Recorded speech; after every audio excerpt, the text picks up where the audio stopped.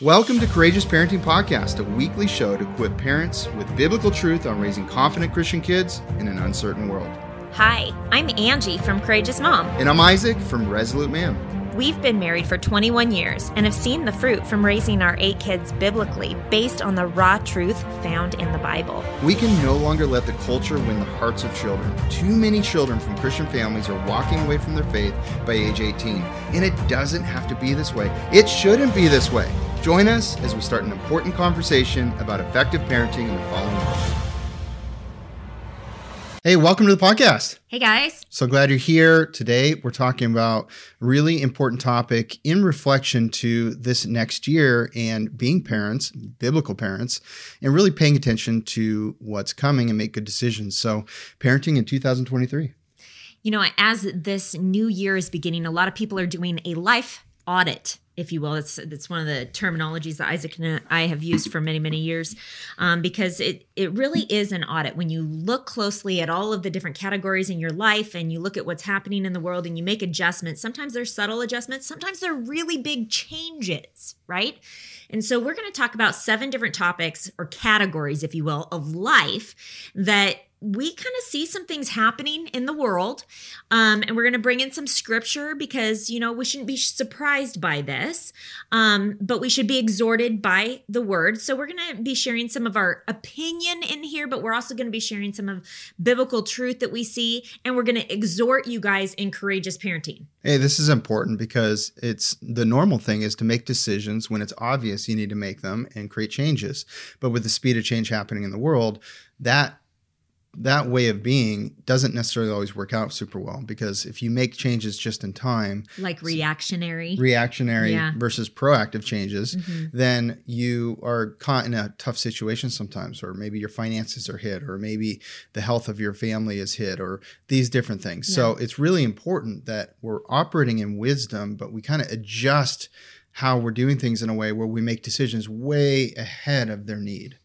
And it's just more important today than probably it's ever been. So really important stuff. And we're going to start by talking about the church, actually. Yeah.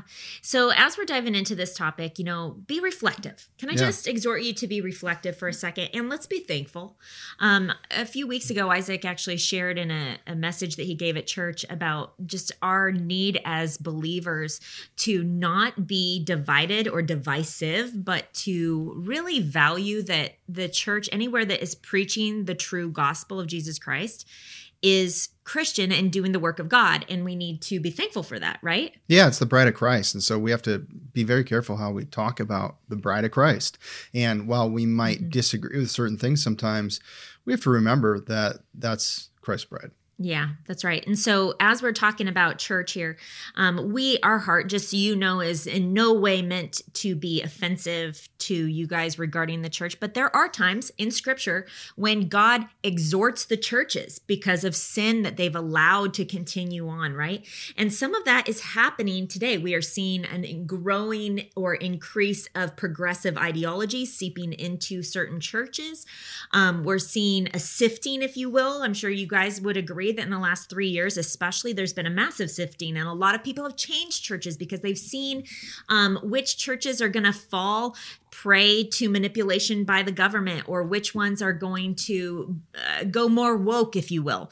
And so a lot of people there's been a migration, right, of Christians changing churches a lot in the last 3 years. And sometimes it's just being silent where silence shouldn't exist, like omitting certain parts of scripture because it's offensive to groups of people.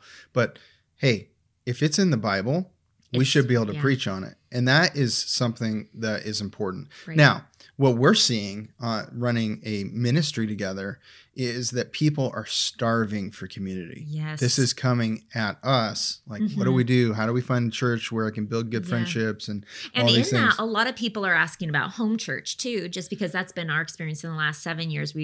There was a big gap, 1.5 years when we moved to Idaho, where we were visiting other churches and looking for community in that way and open to whatever God had for us. And then we felt this strong tug back to home church, and our whole family was in alignment on that decision. And so we have a lot of people who've asked us about that as well. And we can talk about that a little bit, but a lot of it is that what are we going to see in the next year, Isaac? What do you think is going to happen with the church as a whole? Well, I really believe that we may see it this year in the coming years, that the nonprofit status is a challenge. That when you're getting a benefit from the government of people being able to give and write it off on their taxes, that you're also saying you're yielding in a way to the government. And there are rules around, what you're allowed to do. For example, there's supposed to limit talking about politics and things like that. And I think the church needs to be involved, needs to take a stance on different issues happening in the world, and needs to be a sounding board of biblical wisdom and respect to things happening.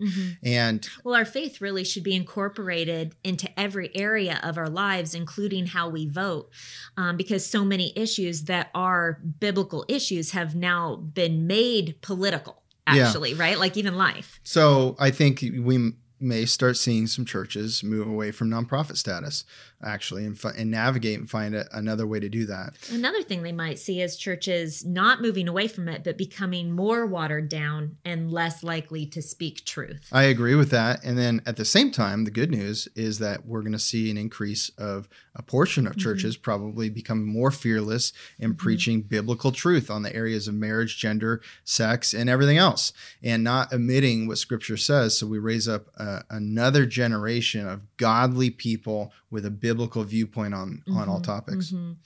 It's interesting because, as people have come to us looking for community and they've been asking different questions, how do we do that? Our first answer is always hospitality. And I just want to talk about that for a second, because I know that a lot of you listening are like, wait a second, you guys just went over that way too fast. That's me. I'm starving for community. And so, of course, our first encouragement or challenge, if you will, Courageous Parenting Challenge, if you are starving for biblical community and biblical friendships, get out of your box, stretch yourself. Invite people into your home. Practice hospitality. That's something that God actually commands all Christians to do. And it's like a muscle that we have to exercise, especially for people who didn't grow up in a home where that was something that they had modeled for them or they were used to, right? The truth is that we're not supposed to be living a secret life that's different than our public life. Our lives should actually be the same in both arenas. And sometimes when people are not willing to let people into their home, into their inner circle, it's actually because they're living a more secretive life that's actually far different from what they're portraying in reality. And that's a hard thing for them. Yeah. And so invite people in. And can I just give you this encouragement that if you're looking for people to reciprocate, which would be ideal, I know it would be ideal if people reciprocated. And I get it. As a mom of 9 kids, do you know how many people don't necessarily invite you over for dinner? Because there's a lot of you. But the truth is that you can't give with attachments or strings. You have to be willing to give without expecting anything in return, because the truth is that the majority of people are not used to walking in biblical fellowship. And so you actually have to be the one to step out in faith and show them what it looks like first. And in doing that, I just want to encourage you to keep on keeping on. Keep doing that even when you don't have people, and eventually there will come people who will reciprocate. And if your conversations are at the surface and you really want to go deeper, then take initiative in going deeper by asking some deeper questions of your friends, people you're spending time with. And if you're truly yourself and you're a deep person, then you're going to talk about things that interest you, and you will naturally attract people that want to talk about that and detract, unfortunately, people that don't. Then that just happens. But if you're constantly staying at the surface and you're frustrated with that about other people, well, maybe there's something you can do about that by being the first to do it. So here's the Courageous Parenting Challenge on church, which is to stand firm for biblical truth. If you notice there's a sidestepping of biblical truth, or there's something just wrong with what's being talked about in the church, it's your duty to say something. Yeah. And that might be difficult. And standing firm sometimes is also like, to your kids, what are you modeling, right? Like if you're talking about and you're reading scripture with your kids and you're reading to them what the truth says, and then they go to church and they hear a youth pastor or they hear somebody else in the church who has influence saying something that's completely different than what God's word says, they'll be confused. And so you need to be aware of like who the teachers are in your church and what their personal beliefs are, what they're teaching. Because if it's not in alignment with scripture, then you either need to confront them or you need to go. And yeah, I said you need to go. You may need to evaluate and audit the church that you're a part of and go, okay, is there some progressive thoughts coming in here? Because that's not Christian. And if I'm going to be a part of a church, I need a model for my kids by standing firm in truth and finding a like-minded church. Yeah, but we're not to gossip about the church or anything like that, but you should go to the pastor, get a meeting and ask questions about, what they think about the certain scripture, or, ask them more about what they preached on if you feel like it was going against scripture or something like that. Or, if it's the kind of church where it really is, everything is geared towards the new person that just showed up for the first time. That's something you could address in love. I mean, in love is the key. We need to talk to each other in loving ways, encouraging ways, and with appreciation. And I think that goes a lot farther. I think that's important. So the next topic we want to talk about is technology. Yeah. So Isaac, you were sharing some very interesting things of what you think is going to potentially be happening either in 2023 or in the years to come. Well, I think, we have, I don't know if you've been following this, but Elon Musk, took over Twitter, and he's been revealing a lot of things, and those things that are naturally probably happening with Google, Facebook, even potentially Apple and these kinds of things, which is censorship of certain things, conservative things, and then or Christian things too. Or Christian things, or hiding, left-wing things that would hurt them in election times and things like that. Truth. And so there's a lot around the COVID stuff too, hiding, the truth about the myocarditis problem and different things like that back when this was really sensitive, and they're driving vaccines, which is still happening, but not to the same extent.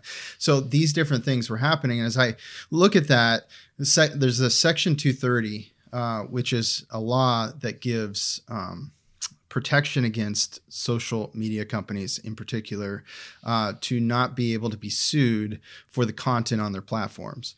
The problem with that is that we should remove that, because the idea of that law is that, okay, you have these platforms where everybody is allowed to express their thoughts and free speech. And as long as that's happening, then you can't be liable for this or that over here. But as soon as you start controlling what's said, you actually start becoming a publishing company, in my opinion. And when you're a publishing company, you are liable for anything that is said on the platform. So you either need to especially about other stay people. Completely free speech, right, or you need to be on the hook for what's said on your platform. And so Section 230, I think actually the Republicans, now that they have the House, I don't know if they're capable of this or not, but Section 230 likely could disappear. I hope it does. I think that would be really, really helpful to hold accountable these social media platforms that have gone awry. I think that artificial intelligence growth is one of the fastest growing areas of technology. By the way, I'm a fan of technology overall. I mean, things can be used for evil and things can be used for good. I'm a fan of guns, but they need to be used for good, protection of your family, things like that, appropriately. But at the same time, I think that there is an element of evil in technology too, because we're seeing an increasing use of it for challenging things. But artificial intelligence, something interesting is that plagiarism is going to be potentially a problem this next year. How is that so? Can you explain that a little more? Well, there's new things. I get ads for it all the time. I've read up on it a little bit. There's new programs that will actually write most of your blog posts for you, for example. That's so crazy. Or these different things. Of course, I've not used them. I don't know how good they are yet, but looking at these things coming, it's like, wow, did you really write the book? That could be a question people need to ask themselves 3 years from now. If artificial intelligence gets really, really good, or are they just prompting and then they're voicing some thoughts into this artificial intelligence and then it's spinning out, a chapter in the book. It's like a dictation AI. Yeah, actually. I don't know. So it's so interesting stuff. But you also, as artificial intelligence advances, I think we're going to see some interesting things this year. obviously, I like what Elon Musk is doing with Twitter. I don't necessarily like what he's doing with Neuralink. So I'm not. So We're not a big So when Elon I talk, Musk fan. when I post on Resolute Man or something like that, it doesn't mean I'm like a fan of somebody. It means I'm a fan of this thing that they're doing. Yeah. And I think it's important. We need to be able to differentiate that because Christians shouldn't be afraid of promoting a good thing that happened by somebody that maybe isn't doing everything perfect, right? Right. So, but Neuralink is going to put the first chip in a brain this year, and transhumanism and these things. So we're going to see an increase in transhumanism, and that's simply the emergence of technology with the human body. Changing DNA, potentially controlling DNA, different things like that, right? In the future. So it's just something. So this next year will be kind of an interesting year to see these things. I'm not for these things, but it'll be interesting to see how that goes. And I think with technology, we have to be protective of our kids. We have to look after them. We have to be, okay, what is good for them and what is harmful for them?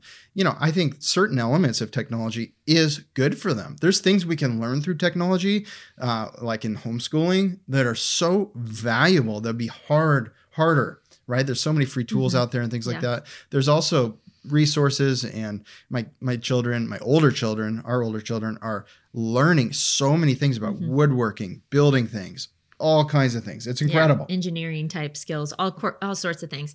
So the Courageous Parenting Challenge on the technology side is, you need to really evaluate how are you going to handle things like social media or internet usage, or are you going to have a monitoring system of some kind for that? Boundaries with the internet, and start teaching your kids first and foremost by what you model regarding those things and being alert and active. I just even think of like us, Isaac and I have never been on TikTok.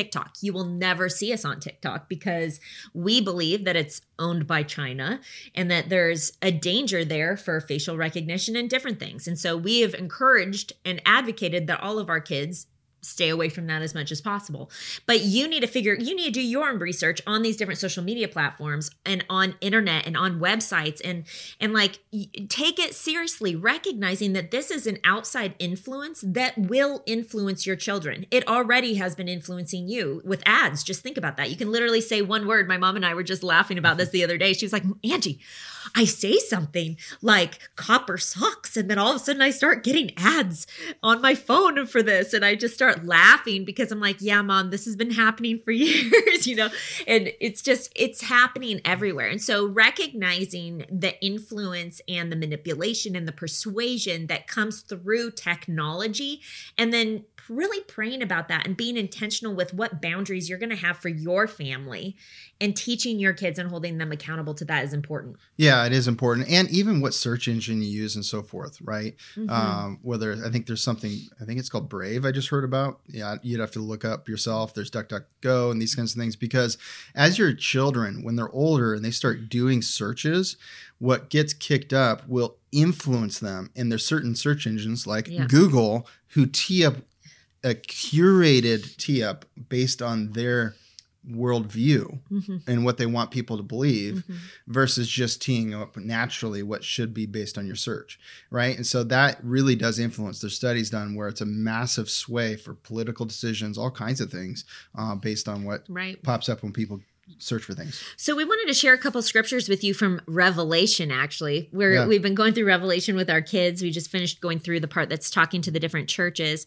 And, we talked about church as the first point, but I really feel like they go together with technology. Actually, this scripture that we're sharing should be on the forefront of your mind as we're going through all of our different topics, because really, like, politics is influencing Christians, and what's happening in the world has an influence on the church, and technology has an influence on the church. Technology has an influence on the next generation. So does politics. And so all of this is really intertwined, and God should never be compartmentalized out of any of these categories. And so let's just go to God's word in Revelations chapter 3, verse 1 through 6. It says, "And to the angel of the church in Sardis write, the words of him who has the 7 spirits of God and the 7 stars. I know your works. You have the reputation of being alive, but you are dead. Wake up and strengthen what remains and is about to die, for I have not found your works complete in the sight of my God. Remember then what you received and heard. Keep it and repent. If you will not wake up, I will come like a thief, and you will not know at what hour I'll come against you. Yet you have still a few names in Sardis, people who have not soiled their garments, and they will walk with me in white, for they are worthy. The one who conquers will be clothed thus in white garments, and I will never blot his name out of the book of life. It's interesting because, in Revelations chapter 1 through, I think it's chapter 4, God really, John wrote the book, right? He had a revelation, but God is like exhorting these churches. This is like a warning, right? And so there's another one that we want to share with you guys that's in Revelations chapter 2, verse 19 through 23, which I think is really... It's important for technology as well as the church, because there has been a movement of a progressive ideology or progressive thoughts and thinking that has been seeping into the church for quite a while, actually. I'd say probably over a decade. And as you research more about it and you find out more about it, you start to see that there's a waywardness. There's sexual sins, for example, that are being promoted, or it starts out as tolerance and then it eventually goes into like promoting or even accepting it. And instead of being fully Christian, which with Jesus, he loved those people, but he said, go and sin no more. And they were set free from the bondage of sin that they were living in, and they were able to become a new creation. Instead, people are coming as they are and they're not changing. Yeah. Right. And then they're just sitting in their sin and they're sifting in their sin, and there's no... That's not what the church is supposed to be, right? Like God even talks about the bride being blemish free. So here in chapter 2, verses 19 through 23, this is another warning to a different church. It says, I know your tribulation and your poverty, but you are rich, and the slander of those who say they are Jews and are not, but are a synagogue of Satan. Ugh, a synagogue of Satan. Do not fear what you are about to suffer. But behold, the devil is about to throw some of you into prison that you may be tested. And for 10 days you will have tribulation. 19. Oh, I'm on the wrong verse. Here you go. It's all right. We're not perfect. Sorry, I started reading verse 9. Oh, okay. So chapter 2, verse 19 says, I know your works, your love and faith and service and patient endurance, and that your latter works exceed the first. Well, that's all good, right? But I have this against you. Okay, listen up, church, that you tolerate that woman Jezebel. So God has this against us, that we tolerate that woman Jezebel, who calls herself a prophetess and is teaching and seducing my servants to practice sexual immorality and to eat food sacrificed to idols.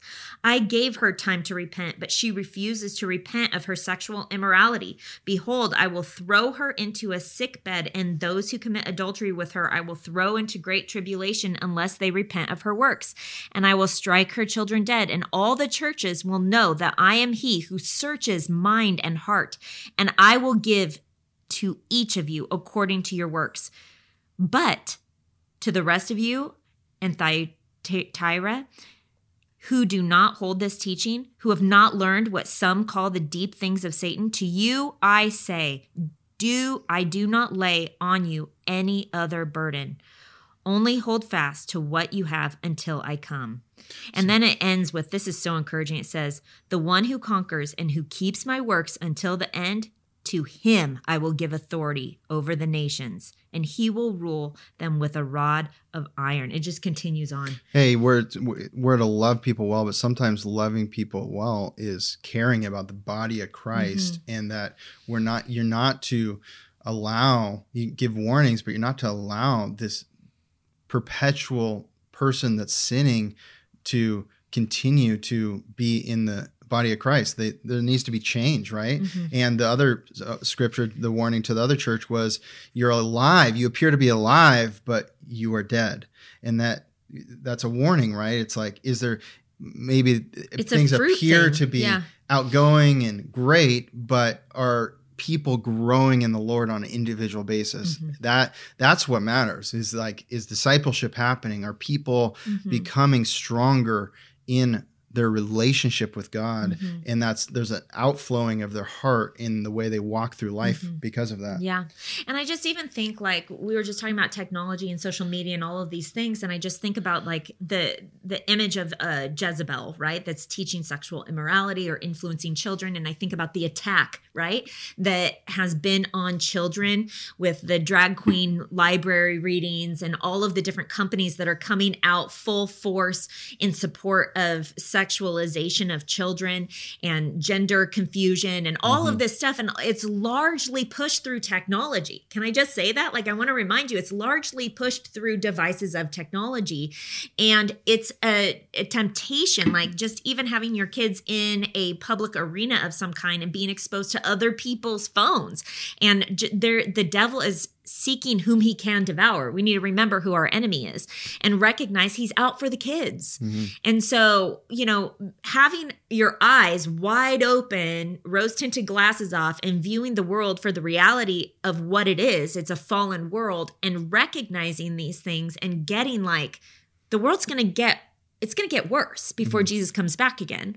And having that perspective, it should motivate us as courageous parents to make the hard choices. Yeah. To protect our kids. So make sure you know what your children are doing with technology. Make sure you're thinking through the church that you're in and so forth. And the third one is politics, and we'll just be brief on this. But this next year, at least in America, Trump versus DeSantis, this kind of banter is starting to happen. I actually think there's going to be a division amongst Christians on this issue. If DeSantis does decide to run for president, which it looks like he's probably going to, and DeSantis is a great guy. He's done an incredible job for Florida. I think that Trump has a track record of protecting America and the world from tyrants around the world, and has proven to do so. So that's something to be considered. I think that is going to be a divisive issue. My hope is that people don't only look for what makes them feel good. I think it's important to look for in anybody that's going to be the president of the United States, and even if you're praying from afar in another country, is that who is actually going to do policies and stand up to tyrants around the world that is the best for freedom of religion, freedom of speech, for liberty, and for prospering well as families. And so I think that's important to say, not who believes the things, but who's going to actually do the things. But I also do think that there's a need. I mean, one of the things that we're bringing this up is because the divisions in the church is something that we need to guard our hearts against and not participate in that, because it's something that could create a disunity, when this is a time more than ever that we need to have unity when it comes to standing up and standing firm in truth, right? Yeah, let's not be divisive on these things. We can have differing opinions, but let's not be divisive. But I do kind of think it will happen. I want to take a moment and give you something for free, if you haven't got it already, is the Date Night One Sheet. It is a beautiful document you can download that has some key questions on it for your date night to just get in alignment about what's most important for your family. No matter what time of year, it's always important to recalibrate. You can get that by going to courageousparenting.com and subscribing to our mailing list. Also, you can get all of our show notes and everything at courageousparenting.com. And I also just want to share real quick about the Parenting Mentor Program. So many families are being transformed by going through this.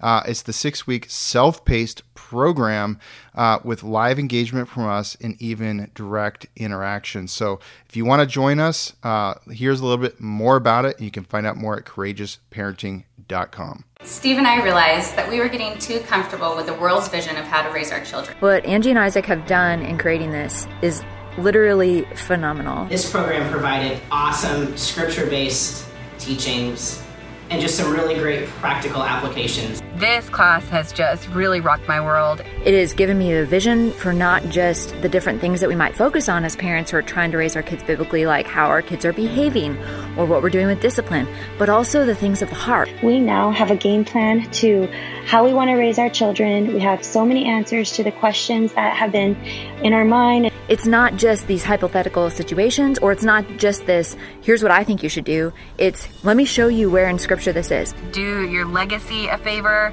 and yourself a favor and just do it. One of the best things that we've done this year, one of the best investments we've made this year, and I could not recommend it more. We're no longer fearing dark days ahead, but we're so excited to raise lights to be leaders for the next generation. I think, unfortunately, the Republicans keep losing elections, and they're starting to realize that Democrats have a ground game that I do believe there's election fraud, by the way. But separate from that, they also have a ground game that's kind of incredible. The ability to go and knock on doors and vote harvest and get all these things, which I don't necessarily... definitely been activated longer. I don't necessarily believe in their tactics, but unfortunately, I think that Republicans are going to start doing some of those same practices. And so I hope not. I hope we can just fix our election system. But I think that they are going to move towards that because they're having a hard time getting Another aspect done. of that is that you've probably noticed since this woke agenda has become more apparent through social media, maybe you've seen people who once were far left wing coming more over to the right side in a sense, and even changing parties. And so, and they might not be fully like-minded. Do you know what I mean? And so they may not be believers. They may not have a conscience led by the Holy Spirit. They may just be against the sexualization of children. And so they're leaving that party and coming over to this side, but they're also bringing some of the dirty tactics with them too, right? And so potentially. And so, there's this all stuff that we're seeing happening and potentially will be happening more so this year. And here's an interesting thing is that this Twitter thing, back to that for a second, the election fraud, which it is election fraud if you're suppressing Hunter Biden stuff right before the election, which is unbelievably damaging for Biden and his son. And then you're hiding that, and then you're only putting out negative things about the opponent. Regardless of what you think about the opponent, but that is, and it's government funded. Millions of dollars was spent, given to Twitter employees, and former workers from the government were working for Twitter. And so this was completely the government controlling social media company. Twitter's the only one we know about definitively, but I'm sure this is happening at the other ones. That is election fraud. That is treason, in my opinion. Okay. So now, what do you do about that? And I think that we're all kind of like, in America, we're like, well, there's nothing we can do. We can pray, we can keep living our lives, we can do the best we can be active on a local level. All those things are wonderful things. I wonder, and this is a question, I'm not an expert on this, but I wonder if there was a class action lawsuit by the citizens against the federal government for colluding to secure a certain party in office for president. Wow, wouldn't that be interesting if there was a class action lawsuit, millions and millions and millions of people that signed up and somebody led this thing, and to say, hey, there's now proof, there's evidence of fraud, and we're not going to tolerate it. That's just an idea. It's interesting because as Christians, a lot of people just, they read scriptures that talk about, going to your brother and not dealing with things in the courtroom and the whole don't sue a Christian. We have to remember that the government is not Christian, and specifically this administration and those who have been behind the evil of controlling the way that social media and big tech has been working. And so the truth is, there is no pastor that is over both parties in a sense that can actually do any kind of mediation. And so you deal with people in their world terms that they function under and what matters most to them. And truly, we know that they are motivated by money more than they are anything. That is their God, is money and extending their own life and their power. Hey, it's important. Sometimes when we hear the word lawsuit, you just kind of don't even want to listen because that's like, oh, that's not something. That's not Christian. Okay, that's but a lot of people think. But actually, it's literally what it is using the legal system to accomplish something that there's been no other way to accomplish when there's a wrong. Right. That's why the legal system has been set up. And so it's not like we can expect this administration to get on national television and repent. Yeah. I mean, we can pray for that, but they're not going to repent and go, oh, you know what? We're so sorry that we've been censoring all of these conservatives, and we're so sorry that we did this. We're so sorry. Like, that's just not going to happen. We all know that's not going to happen. Well, anyways, we're kind of talking about what might happen in this next year. Yeah. I think that might happen. That's why I'm mentioning it. There's something that came into my brain. I'm like, whoa, millions of people would probably sign up on that thing, and it might work. It's interesting. So what would be the courageous parenting challenge then for parents regarding politics and what is happening? The first thing that comes to my mind is that we need to educate our kids. We need to, at least age appropriateness, we need to have a vision. And if you haven't ever done this, you need to start now with thinking how you could be preparing and equipping your children to be activated citizens in their generation when they launch from your home, when they hit that age category. Because the truth is we are going to need young people who are on fire for Christ, who are willing to stand firm, willing to take persecution, to do the thing that God has called them to do the right biblical thing, right? And so that starts with your parenting. That starts with courageous parents being willing to let the dishes sit for a minute so that they can have the deep conversation about what's happening and teach their kids, and maybe do an extra curriculum with their kids at home on the Constitution and teaching their kids and giving them skills that are going to help them to be equipped so that they can be those people that are making change in their generation. I mean, honestly, a lot of people are talking about, like, are you scared about what world our kids are going to be inheriting? We did a whole podcast on this, by the way. You should go listen to that. I think that was the one where I interviewed Megan. We're not scared at all. I mean, we're excited because we're educating our kids, and this is the time God wants them to be alive. It's His choice, and so we trust God. But we have a responsibility to equip and train up our kids, maybe at a level that hasn't been seen in previous generations. At a whole new level is needed. And so Matthew 24, 6 through 13 tells you why it's needed. And you'll hear of wars and rumors of wars. See that you are not alarmed, for this must take place, but the end is not yet. For nation will rise against nation and kingdom against kingdom, and there will be famines and earthquakes in various places. All these are but the beginning of the birth pains. So this is the beginnings of the birth pains. And so and this is our opinion, but I really think we are in the early stages. I think we're in the beginning. I know there will be people who disagree with that, but I think... But a lot of that comes from based upon what they're personally experiencing in their part of the world. Sure, or there's their part definitely of the country, right? Some of you in other parts of the country might be going, well, you're in America. Hey, I get it. But it has to be that bad everywhere in the world. Like, you know what I mean? And we are very aware of the persecution in Iran, China, and all over the world, and the problems, geopolitical problems, and it's it's definitely aware. We're not living it out, so we can't be in everybody's shoes, but I think we're in the beginning of it. Who knows though? You know, it's an interesting time. He's going to come like a thief in the night. Amen. So our next one will be quick, but economy. Definitely, we're in a recession in America. It seems globally, it appears, and there's definitely an induced famine. I would say that there's higher ups that are navigating and controlling things. It definitely seems that way. It's interesting. The Bible doesn't say induced famines, but you know, famines could be induced. We know this. There's a desire for a global currency, right? There's an organization called the World Economic Forum driving this. They're unapologetically bold about their stance.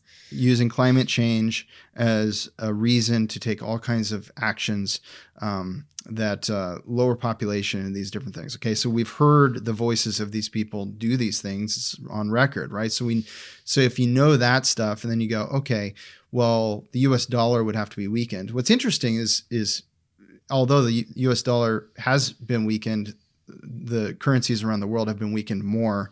And so it seems like that part of their plan might be backfiring right now. I'm not sure, but definitely the inflation that's happening and the increasing rates that looks like it'll continue until you literally have to hurt the population enough financially to get control of inflation. There is some truth to that. But I think it might backfire. I don't really know. I'm not an economist, but I have this feeling that the economic conditions in this next year are going to be a lot more difficult for a lot of people.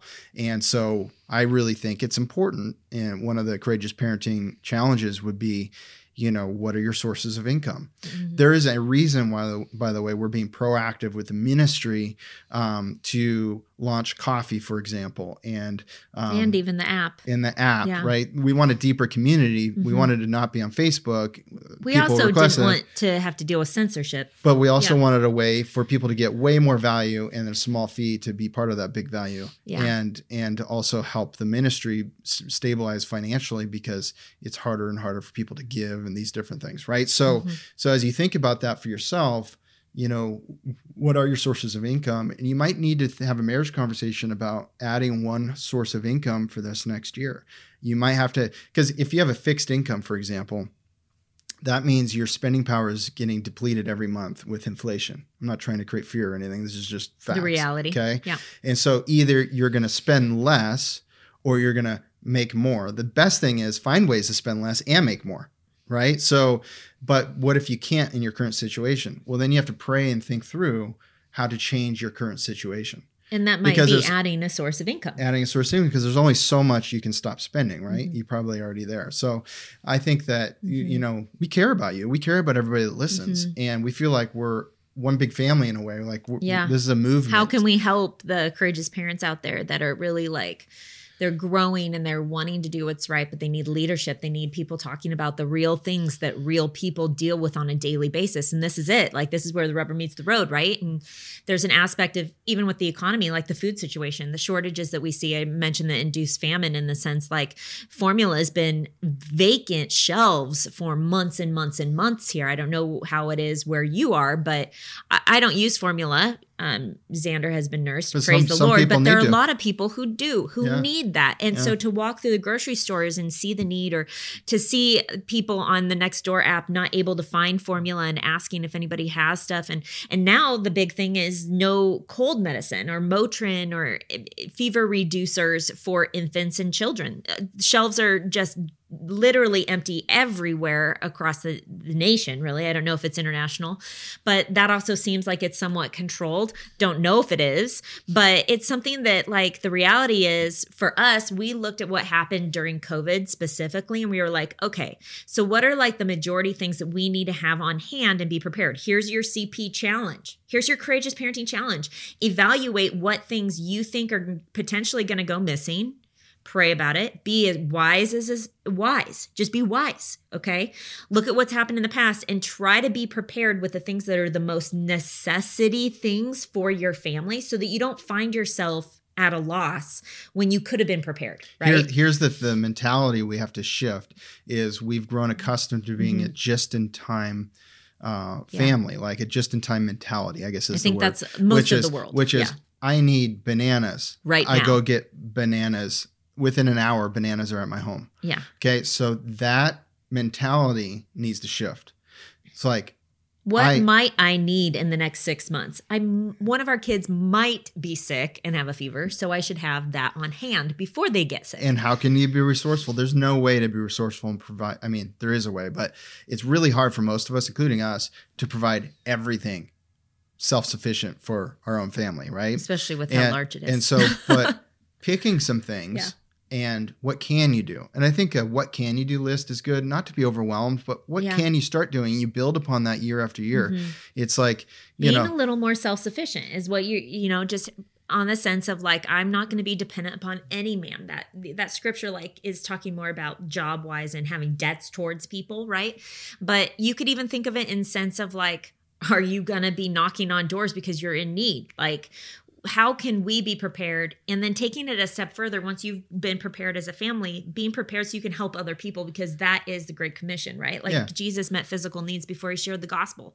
That might be one way your family can be a part of the Great Commission in end times. Another interesting thing about the economy is right now they're testing several countries are testing CBCDs, I believe they're called, central bank crypto dollars. So having the US dollar as a cryptocurrency, having the yen in a cryptocurrency, right? These kinds of things the US is testing it right now.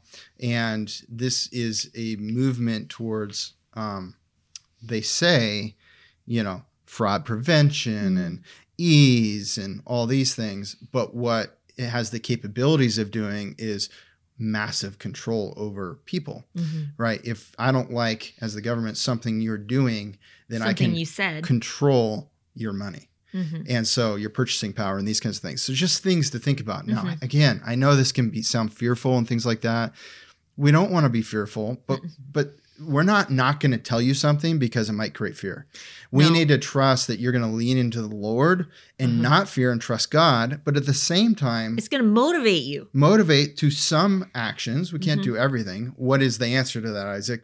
I actually don't know the answer to that one. That's it depends on your a hard circumstances. One to answer. How do you handle that if you can only shop through an outside economy and you're not using the digital system? I don't know if that's even possible. Or you're even quarantined to your home, right? Like I even think of just different countries like Australia that weren't able to leave their homes for long periods of time. So we have to endure as good soldiers of Christ and spread the gospel and have joy in our hearts despite circumstances and know that we're going to be persecuted. And I just think we're coming into a season where that's more like how the Bible talks about it. Right.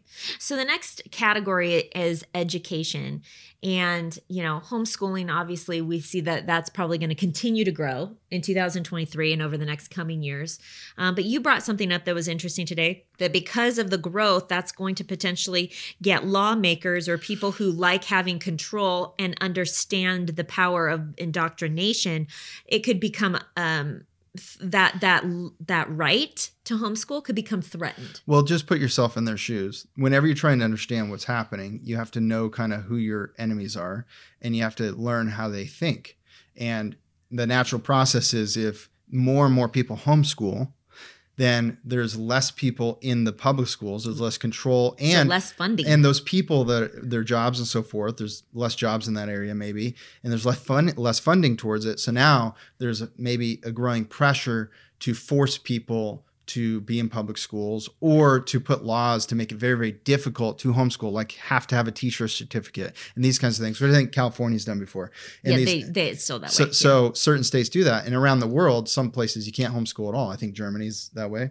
Is that right? I'm not sure. I feel like it was for a very long time. I don't know today. We don't know. We're not experts on it. But you see what's happened. You study the past. You understand your enemy and put yourself in their shoes. And what might happen is definitely in the United States, the blue states, more liberal states, would be the first ones to kind of... For them to have success in making laws like that. Making laws like that. So living in a red state's key. If you're around the world, the more liberal the area you're in, they're probably going to want to control that if they see an exodus from the system. Don't know for sure, but we're going to see an increase in homeschooling. The last couple of years is probably the greatest increase in the maybe history of the modern world, where we've seen a growth in homeschooling. And I think that's just going to accelerate, actually. So, a CP challenge for the education thing would be to audit the current education system that you are using for your kids. And can I just even say that if you're homeschooling, it still means you need to audit it. There are times where I've had to look through books. Like I'm just going to share something. There is a specific curriculum that I used with my oldest children. It was called Story of the World. And there was 4 volumes. It was about history, and it was one of the most popular history curriculums with audios and activity books and these huge books that you could read to your kids aloud, and it was wonderful on many levels. But there was also just something about it, and I wasn't 100% sold, so we tried many other things. But then this year, so this is like, I've been homeschooling 19 years, and this was out and it was popular and had been out for years when I started. So it's been out a long time. And I just read in an article that there are certain doctrinal things that are kind of, in my opinion, heretical that the author of those books believes. That's my opinion. You'll have to look into it. And I just remember thinking like, whoa, and how did that impact? Because every book, I do believe firmly, and you should as well, I do believe this is biblical truth, that worldviews of every person impact their opinions and their thought process and what they teach, okay? And I know that my worldview impacts what I teach. Your worldview impacts what you teach your children. And so if I'm reading a book written by a human being, then what they taught in that book is a reflection of what their worldview was, right? And so realizing that they believe something that I think is false and going, oh, wow, was that pushed through the curriculum? Now I'm like thinking back and going, I wouldn't use that curriculum with my kids currently. So I share that story with you because you do need to audit And you need to pay attention to what people are teaching. There have been many authors in the last decade specifically that I have like at one point bought a book that I thought I would like. And then all of a sudden they go progressive. And at the time I didn't know what the word progressive was, right? But then it's like, oh, I'm throwing those books away. I can't promote that person ever again, or that gathering, or that whatever. And it's just sad that there's so many tolerant or lenient. And then it's just like you open the door a little bit for a little bit of deception, and then all of a sudden the wayward philosophies start coming in and people fall. So you just need to be very careful about the teaching and make sure that people are grounded in truth. So regardless of what education, like, do you know what your kids' teachers believe? Do you know what their worldview is? Because every single topic, even math, can apparently be, racist, right? And so you need to know what the personal convictions and worldview of the teachers are, because they're going to be pushing those convictions through every subject. Well, the next one's health. And I just think I watch Angie and the layering upon layering of knowledge about how to take care of the family in terms of health has been really wonderful to watch. And I'm so thankful for it, because the natural path is awesome. And our philosophy, and I think your philosophy too, is to take that natural path every time if we can. And at the point that we can't and something's not working, we go to the hospital and we believe in medicine and doctors and so forth. But it's important to try to, solve as much these things as possible. As much as is possible. And I think that what would be the next step in that direction, on another note, is, they're already doing trials, WEF, on, scenarios of the next pandemic. And they just did one with Bill Gates and so forth that tested this scenario that hit children harder and was way more deadly than the last COVID thing. So why would they be doing those scenarios? They did a scenario about COVID before COVID happened. So I don't know. You can think what you want about that. But I think that it's important that we're in good health. Like it's always been important. Our bodies are the holy temple. God tells us to take care of our bodies. Our bodies are not our own. You can look up the scripture on that. But we all know that. But it is even more important, right? I want to be around for the grandkids. We have one grandchild and I'm looking forward to a whole bunch more. And I want to be here for my kids. And I have young kids still. And I want to be able to disciple, have fun, live life and see this beautiful picture develop, while at the same time, I'm thrilled and super excited about heaven. It's going to be amazing, even more amazing. So I think we need to take our health seriously. And if you haven't been and you need the discipline or something, maybe you could ask your spouse to help you hold you accountable, hold each other accountable, create space for, I know, it's going to take time. I know I need to create space for Angie to be able to work out and these kinds of things. And she also needs to create space for me. And we try to do that. But even we have to get better at it. We have to get better at that. We have a meeting coming up where we're going to be talking about these things for the new year, and how can we really take our health even more seriously, not to make an idol out of it, but to have a platform the platform God gave us is our bodies, to be able to do his work. It's for his glory, to be here longer, to do his work longer. So here's the CP challenge. Learn something new and do it this year. What is that new thing that you're going to learn? Is it about nutrition? Is it about your diet? Is it about working out? Is it learning how to work out for the first time? Maybe you've never worked out before. Is it learning about natural herbal tinctures, or is it maybe making your own, right? Plants in your house. Is it about house plants? Is it about gardening? Is it about ways what is it that you can learn that's new this year that you could start implementing? And just pick one thing to start. And then once you master it, you're going to be so encouraged to start another new thing. And I know that for myself, like that concept of like learn something new right now, the thing that I'm doing that's new is sourdough. And I know that like for you guys, you're probably listening going, oh, Angie, it's easy. I've been doing it for a year. But do you remember what it was like before you had done sourdough? Like that's where I'm at with sourdough. Yeah, I may have been gardening for, over a decade, and I may have had 9 babies naturally, and I may have done all these other things that maybe you're going, whoa. But the truth is, it's like I have to make space and time to do something different. And that just even making the space and the time for it is actually the biggest challenge behind it, right? Because you have to take time to read and learn and do, but it's so life-giving. Hey, our final one, the most important one, we saved it for last, is God.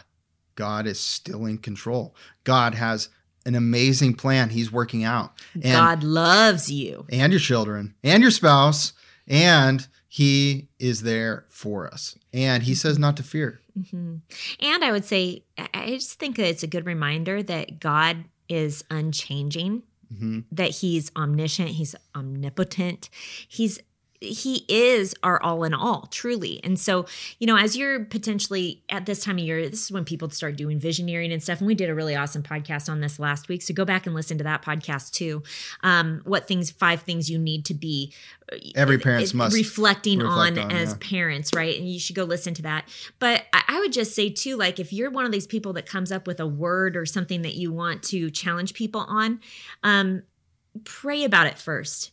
And listen to the convictions of the heart and choose something. Choose the hardest thing. Can I say choose the hardest thing? Because that hard thing that is maybe nagging you that you're constantly thinking about, it is clogging up brain power that could be spent on much better things that would bring God glory. So whatever that change is, whether it's you need to forgive somebody, or maybe you need to walk away from a bad habit, or maybe you need to start something new because not doing something that God has called you to do is disobedience. Whatever it is, like be honest with yourself and pick a word that is going to hold you accountable for that year. We want to wrap it up with this last verse in 2 Timothy chapter 3, verse 12. It says, "Indeed, all who desire to live a godly life in Christ Jesus will be persecuted, while evil people and impostors will go on from bad to worse, deceiving and being deceived. But as for you, continue in what you have learned and have firmly believed, knowing from whom you learned it, and how from childhood you have been acquainted with the sacred writings, which are able to make you wise for salvation through faith in Christ Jesus." Guys, listen, we know that, in end days especially, of course, if you're living a righteous life, you're going to be persecuted for it. People are going to struggle with things that are godly. And so if you are experiencing persecution, betrayal, losing friends, or maybe you need to walk away from some relationships that have been completely unhealthy for you, I want to encourage you, because really we need to be first and foremost faithful to God alone and His word, and making sure that we are doing all we can to protect our children and raise them up in Him. Thanks for joining us today. Happy New Year's. See you next time. Hey, thanks for listening to this episode. For more resources, go to CourageousParenting and CourageousMom.com for free online workshops, blog posts, and best-selling courses. Also, we wanted to quickly tell you about our 6-week online parenting mentor program. Isaac and I created a powerful biblical curriculum. Here's how it works. Each week, we release a video with a downloadable parenting packet to make it easy for you to incorporate those teachings directly into your parenting. This is an incredible self-paced program where we cover everything from obedience training to overcoming mistakes most Christians are making. But more than that, it's a supportive community. You'll have access to our private online group, live webcasts, and the Courageous Parenting text message line, where Angie and I can send you weekly encouragements straight to your phone. If you're interested in joining our next online parenting mentor program, secure your spot now at CourageousParenting.com. That's CourageousParenting.com.